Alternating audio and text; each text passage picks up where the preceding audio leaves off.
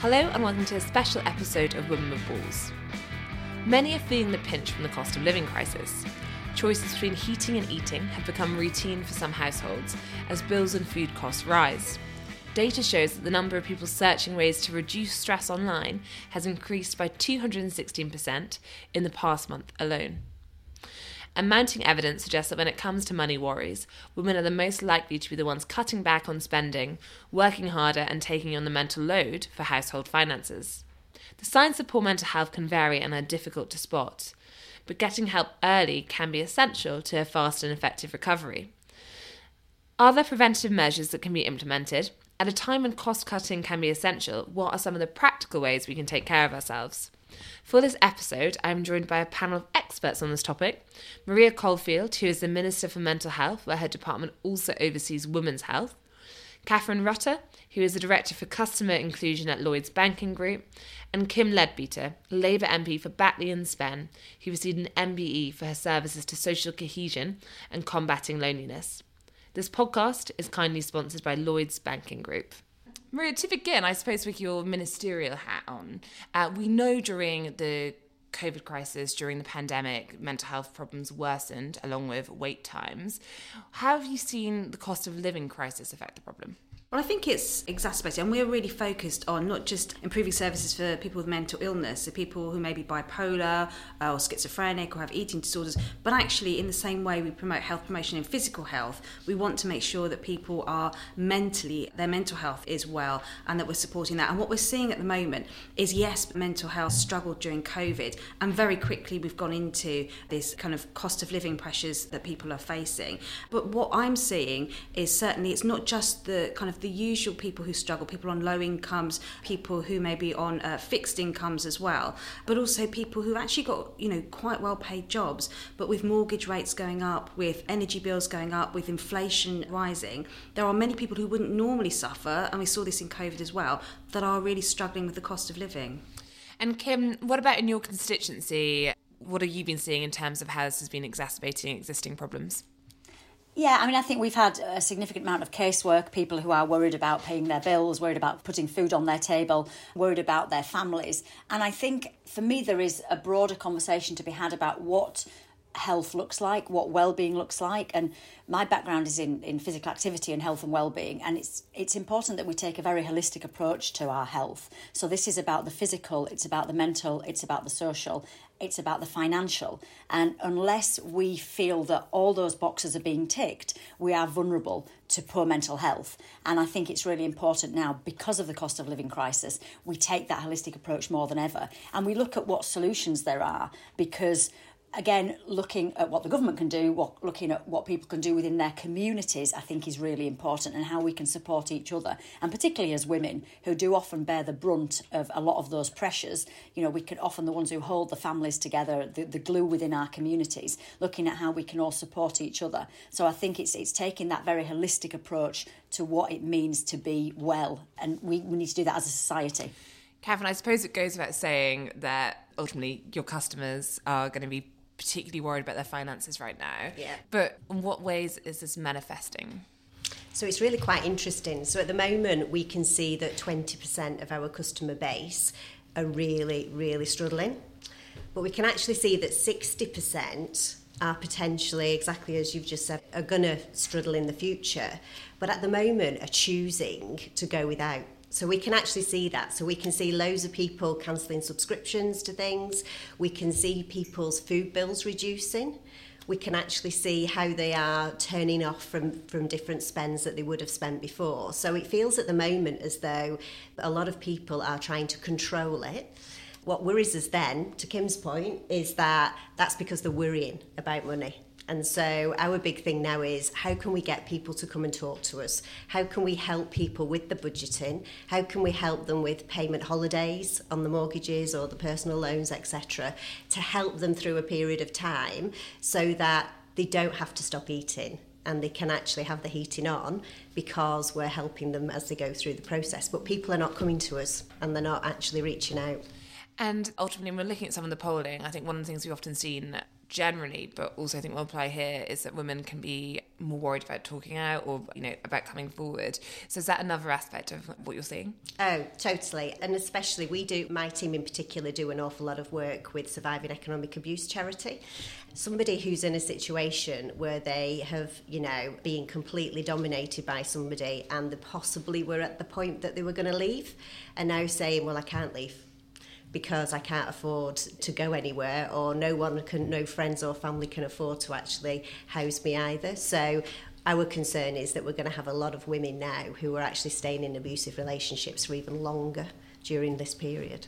And already Lloyds has, when it comes to economic coercive control, practices in place. So we've got a dedicated team. So what we did was we have the attitude of we're not the experts in this, and particularly with mental health issues and things like that, then there's lots of people out there who are better than us at it. So we partnered with Surviving Economic Abuse, and we actually got one of their team to come and sit with us for a year and actually listen to the calls, listen to customers who were ringing up and actually describing what they were going through, and then talk us through if all you did was provide accommodation for them for 7 days, that would get them through it, because they would then be away from the person and would help them from a financial point of view. So there's little things that they've taught us that we can do that can absolutely transform people's lives.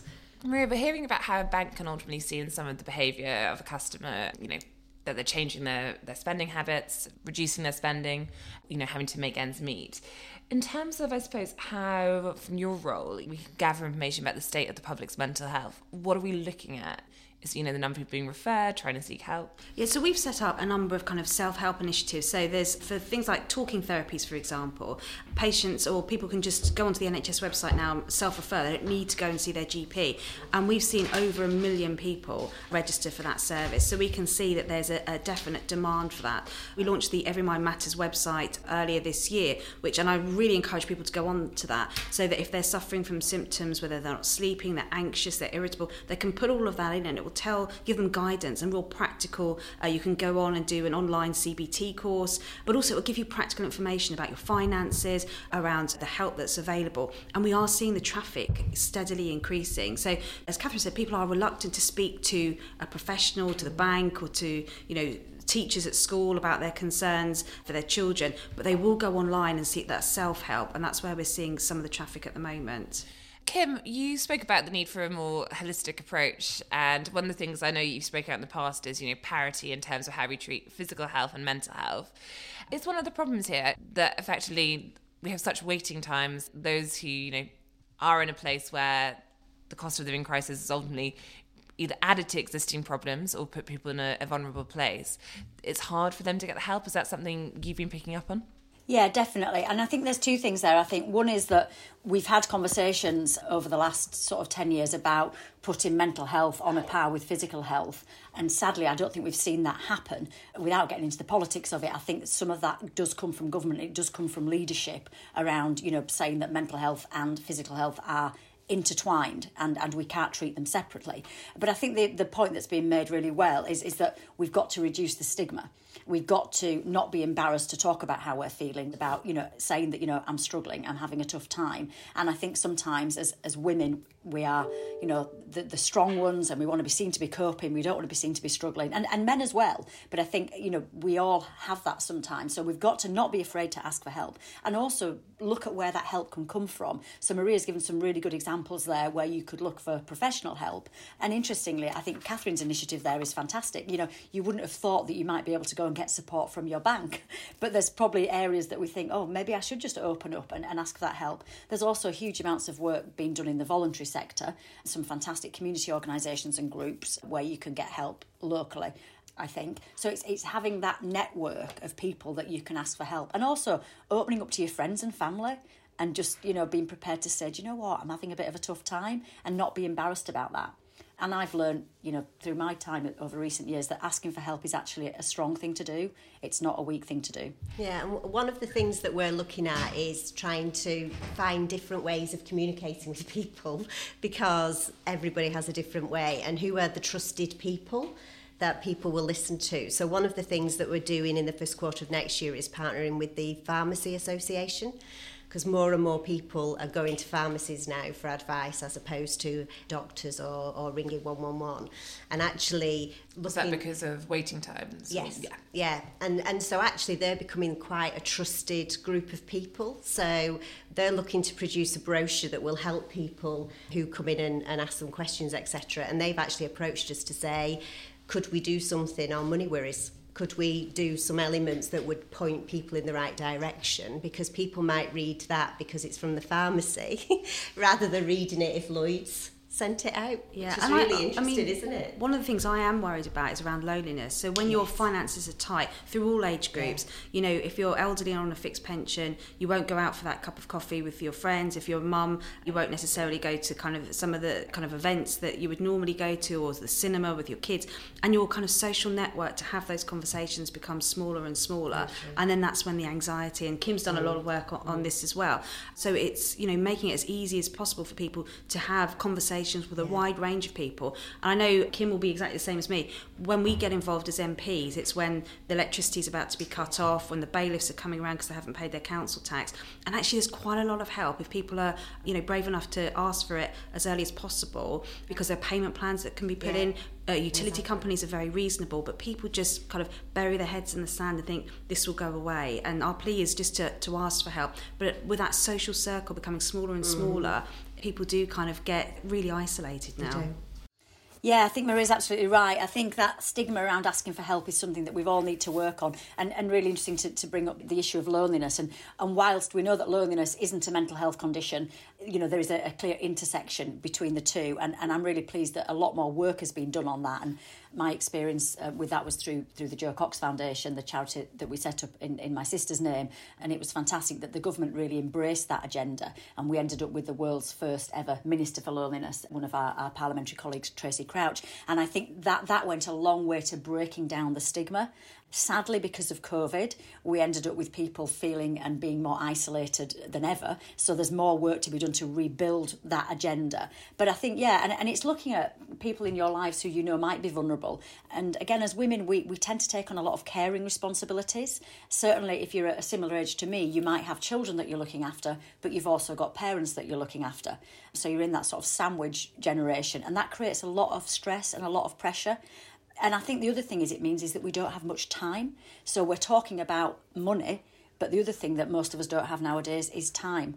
And carving out time for yourself, to look after yourself, is really, really important. But we often put ourselves at the bottom of a very long list of other priorities, whether that is our career or our families, as I say, caring responsibilities.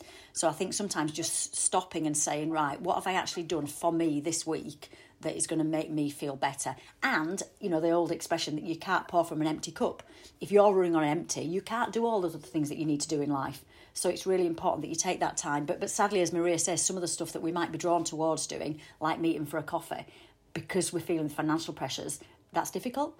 So I always default to getting some exercise. So just going for a walk, which is free, and you get the benefit of being out in the fresh air, and you get to catch up with your mates.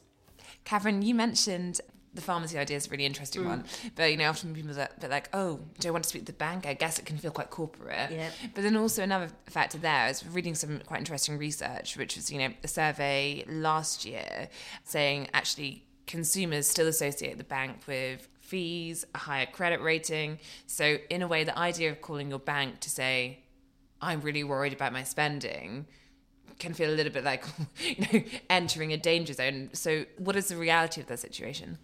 So the reality is that on average it takes somebody 12 months if they start to have mortgage arrears to come and talk to us.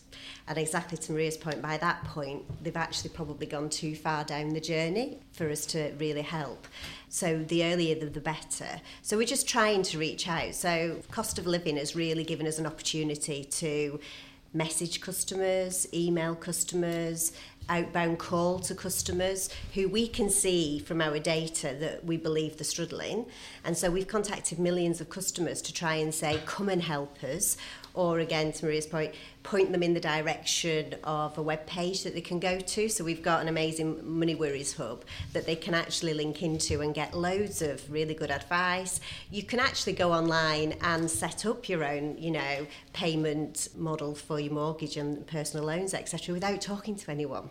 But it's just getting that message out there. So we're trying to get out with the local communities so that people understand that we want to help. And as I say, that 12 months for people to contact us on average, if they're in arrears with the mortgage, says it all, really. So if they come earlier, if 12 months is the point where actually it's quite limited what the bank can do, what happens if they come earlier? If they come earlier, we sit down with them, we help them with the budgeting. So we've got some brilliant budgeting tools that we can help customers with, and we can show them how to use it, even if you just went onto your app. There's loads of features on the app that actually help you to budget, but I don't think many people use them because they probably have never had the time to go through absolutely everything that's on there. So we'll show people how to budget, but then we'll sit down with them and we'll talk them through actually whether having a payment holiday for a couple of months is the better approach for them to actually get them through a particular period where they might be struggling. And that's what we did during COVID. We probably approved more payment holidays than we'd ever done before, and actually all those people after COVID carried on paying the mortgages. So sometimes people just need some help for a short period of time, and then they're back on the straight and narrow again. It's the fact that they try and just help themselves by stopping paying things and choosing which bill to pay, etc. And we can help and advise them. But then we will also, so again, we're doing some brilliant work with Citizens Advice Bureau at the moment. So even a customer who comes to us and asks for help and hasn't got any borrowing with us, so they don't have a mortgage with us, they don't have any lending, then we'll refer them to Citizens Advice Bureau, who we fund specific advisors for. And then they are amazing with the amount of benefit support that they can provide, food vouchers, energy cards, etc. It's really and again, back to Kim's point, the holistic need for this is enormous. I suppose the elephant in the room to a degree is obviously the wait time. If someone does feel as though they need more than just the holistic help, or they want to speak to someone to work on to, and actually, as we've seen with the NHS backlog, problems with mental health services, what is the realistic timetable for an improvement on that? So we're putting in initiatives that are making a difference right now. So I kind of talked through some of the access to talking therapies, which people can access and don't have to go to the GP to get a referral. For those, they can self-refer via the NHS website. We're also putting mental health support workers in schools because we're seeing children, who've come through COVID, through a very stressful time, whose parents may be struggling and they're feeling that at home and are anxious about, we all know what it's like if you haven't got the trainers at school. And so financial pressures are having an effect on children as well. And so there's mental health support going into schools. We're also created what's called additional roles in primary care. And some of those roles around mental health support workers, so GPs who are in primary care networks, which are most GPs now, can access additional roles in their practices. So they're not having to refer in to kind of really specialist mental health support, which may be more appropriate for someone with mental health illness, but for people who've got mental health problems with well-being, those mental health support workers can provide some clinical support up front, so you're not waiting for a referral. So we're trying as hard as we can to boost those support networks as much as possible. Kim, you mentioned how actually there are lots of things you can do which is free on loneliness, and I suppose it applies elsewhere, but I think there is a perception in some quarters that almost looking after your mental health can be expensive. Whether that is because you can't get an appointment or you need someone quickly going to see a therapist. It could also be, obviously, certain hobbies that people say can be good for your mental health. So do you think there is truth in that narrative, in the sense there needs to be, whether it's business support, government support, people to access that, or are there lots of kind of cheaper ways people can take some steps to improve things? Oh, yeah, absolutely. I mean, there's so much that you can do on a day-to-day basis to look after your own mental health and well-being, and that again goes back to the things I was talking about, whether that's physical activity, whether that's creating some time and space to have some time to just reflect and think about what's happening in your life, quality time with family and friends. All those things are really, really important in terms of looking after your mental health. I mean, obviously there's a difference between just maintaining positive mental health and someone who is in acute mental health crisis, and that's where clearly the sort of support that Maria's talking about is essential. And sadly, we are lacking sufficient support across the country, whether that's for, conditions around eating disorders or, people with addiction or things who are in a really acute situation. And that has to improve, and the government has to work to improve that. I think the other important point, which Maria touched on there, is young people. And I was reading some statistics recently saying that 50% of mental health conditions are established by the time a child reaches the age of 14 and 70% by the time someone reaches the age of 24. So we have to be looking at early intervention with our young people, and that is from a primary school age. I mean, Maria, like me, probably goes to schools in her constituency all the time, and we've seen worrying trends towards very young children displaying mental health issues and concerns. So we have to look at what that provision looks like. And again, we cannot throw this just onto teachers. And I think one of the Labour Party's policies is to have a mental health counsellor in every school, because teachers are there to teach, but at the moment they're doing an awful lot of work around patching kids up who've had a difficult time because of lockdown, sadly things that have been witnessed during lockdown because they've spent so much time at home, whether that's domestic abuse or violence. So we've got to look at young people. We've got to look at providing opportunities for them to talk about their mental health and well-being. We've also got the online safety bill coming through Parliament at the moment. Fantastic that that's now coming through at last. Issues around self-harm for young people. This is an epidemic that just didn't seem to exist when I was a teenager. So we've got to take, again, that holistic approach, looking at across the generations at how we can help people and go for prevention and hopefully stop people getting to that acute situation where they're not, so desperate for help. Maria, is that something you have seen in your constituency? Oh, definitely. I mean, when I go around to my schools, and it is at primary level that it starts, the teachers are saying that they, notice that, children become withdrawn or anxious, and children are very sensitive to what's happening at home. So if mum and dad are worrying about the bills, they will pick up on that. They may be nervous about asking money for school trips, or school uniforms, always a big pressure, and the government has helped with that in terms of changing around the availability of school uniform and not going for necessarily branded uniforms and opening up kind of high street clothing. But there's lots of pressures on parents for school children these days. In my day, I had a pen and a pencil and a book, and now they need iPads and electronic devices. And that all adds up to the pressures when money is tight. And children really do pick up on that. But teachers are doing a fantastic job, and that's why we're supporting them by putting mental health workers there so that they've got some professional support as well. And I want to end the final stage of this podcast with more kind of looking ahead, what people can be doing, I suppose, how we can improve things. But I just wonder, what do you say, Maria, to Catherine's point about actually the role something like a pharmacy could play? I mean, we had an interesting piece recently in The Spectator about how, A&E waiting times, for example, are so bad. Actually, you could go to your pharmacy, but obviously it's limited prescription and so forth. But it is a trusted service. Do you think that almost more weight can go in some of these places? Yeah, if you talk to my colleague Neil O'Brien, who's the Minister for Primary Care, we are trying to expand pharmacy services as much as possible. And Scotland have got a great model of pharmacy first, which I know are similar in Europe. People go to their pharmacist first before their GP. And I think, particularly if you get to know your pharmacist and you can just walk in up there on every high street, there's not the stigma necessary. It's quite a big hurdle to go to your GP and admit you're struggling. If you're in seeing your pharmacist buying some paracetamol or whatever, it's very easy to just have that chat and they get to know you. So absolutely there's a role for pharmacists, and I'm a big supporter of the community pharmacy service. And Kim, on that, do you think actually places in the high street, if you're talking about where people can go breaking down stigma, as Maria just touched on, perhaps the stigma, particularly with women who are less likely to come forward, the high street's going to be a place where there are more opportunities? Yeah, absolutely. And again, it goes back to that point about reducing the stigma and not being too embarrassed to ask for help or to acknowledge that you're struggling. And you can do that in a variety of different ways. Pharmacies are brilliant and they're often at the heart of our communities. And they are one of the few places where we can go and have those conversations about our health in a way that can be a bit more relaxed, as you say, than booking an appointment at a hospital or the doctors or trying to get seen by a doctor. But I think also that broader community piece is really important, and just getting out and about as much as possible and chatting to people. And, something around sharing our concerns, because lots of people are going to be feeling the same at the moment, and we mustn't feel like we're the only one who's struggling.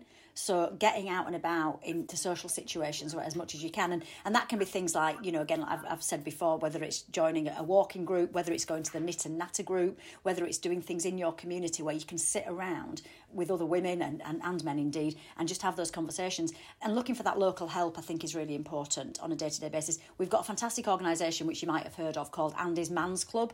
And this is a group where men get together and talk about their mental health. And I mean, men notoriously are far worse than women for acknowledging that they're feeling down or they're struggling. So Andy's Man's Club do amazing things across the country. Women tend to do it a bit more subtly, whether it's through, like I say, just meeting for a coffee or whatever, but just having those conversations and just saying, do you know what, I'm having a tough time. And then you'll be amazed how other people often feel the same. And that can be really helpful in its own right. So we've really focused since 2017 on how we can help as a company on the mental health side of things, as much for our colleagues as well as for our customers, because we believe if the colleagues are open enough about the mental health, then they'll spot those opportunities with customers as well as to how we can help them. So one of the things that we instantly started doing was fundraising, and we're really pleased to see and quite proud of the fact that we've raised over £16 million for Mental Health UK. One of the ways in which they used some of that funding was to actually fund both a digital website and a helpline to really help people to understand the connection between both money worries and mental health.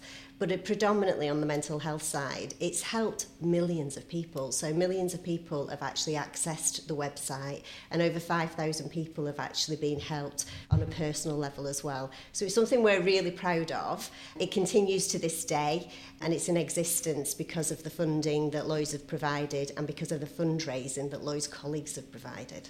And in the spirit of speaking about what we're all, feeling and thinking, I wanted to ask each of the panel, what are some of the best ways, you take care of your well-being or mental health? And it can be, your walks. It could be a budgeting tip, so you keep that under control. But who wants to go first? Kim, I think we'll go with you first. Well, I've been in this job for 18 months and I am going to hold my hands up and say I have been absolutely dreadful at looking after my own mental health. And that's the other thing, isn't it? When we've got women in really good jobs and really influential positions, which is fantastic. But again, we tend to just forget about looking after ourselves in the middle of it all. So for me, my New Year's resolutions are to start looking after myself better physically and mentally. And for me, I always default to exercise. I always feel better when I've been physically active. I'm not bothered what I look like. It's not about that for me. It's just about the feeling that gives me in terms of my mental health and well-being. So I'm going to start to exercise more. I also used to be really good at going for a massage every now and again, and that's totally gone. So I'm going to try and get that back in my life again in the new year. And then that quality time with my friends. I don't see much of my friends anymore because this job is just so bonkers. So trying to carve out some time just to meet up with my mates. And that's why this has been so good. Kate, it's so good that you're talking about this. And it's so good that you've actually got a bunch of women together to have these conversations. So let's see more of that as well. Well, I can definitely get behind the massage point. I was looking for a New Year's resolution. Maria? Well, I do feel the pressure as one of the ministers, to try and help support families across the country. You feel that personal pressure when you see people struggling. It's not why we went into politics. And also in terms of providing that mental health support, we know that there are waiting lists for some services, and there's huge pressure on us to kind of get that improvement through. So, as Kim says, there isn't much time as an MP to take time out. I clearly don't go down the fitness route as Kim does, but I have got a new rescue cat, and I think just time with my cat on the sofa, even if it is watching a politics show on TV, is actually quite restful. So my pets are kind of the time out I get. Yeah, maybe the cat can get some more festive viewing over Christmas. Yes, hopefully. I hope for your cat. And finally, Catherine, what about yourself? My go-to is watching American trash, what my husband would call. Oh, I'm with you. And the main reason when he sits there watching these programmes where he's going, but you know how they're going to end. You know that in NCIS, there are always the good people will win in the end. I go, I know. So that's what makes it so lovely, that you know that the good person is going to survive no matter what it is, and that they're going to win. And it's just nice sometimes to have a positive ending to a programme. Well, me and the cat will have to watch the American trash. Yeah, my husband has a similar view when I watch Selling Sunset. Yeah. Thank you, Catherine. Thank you, Maria. Thank you, Kim. And thank you for listening today.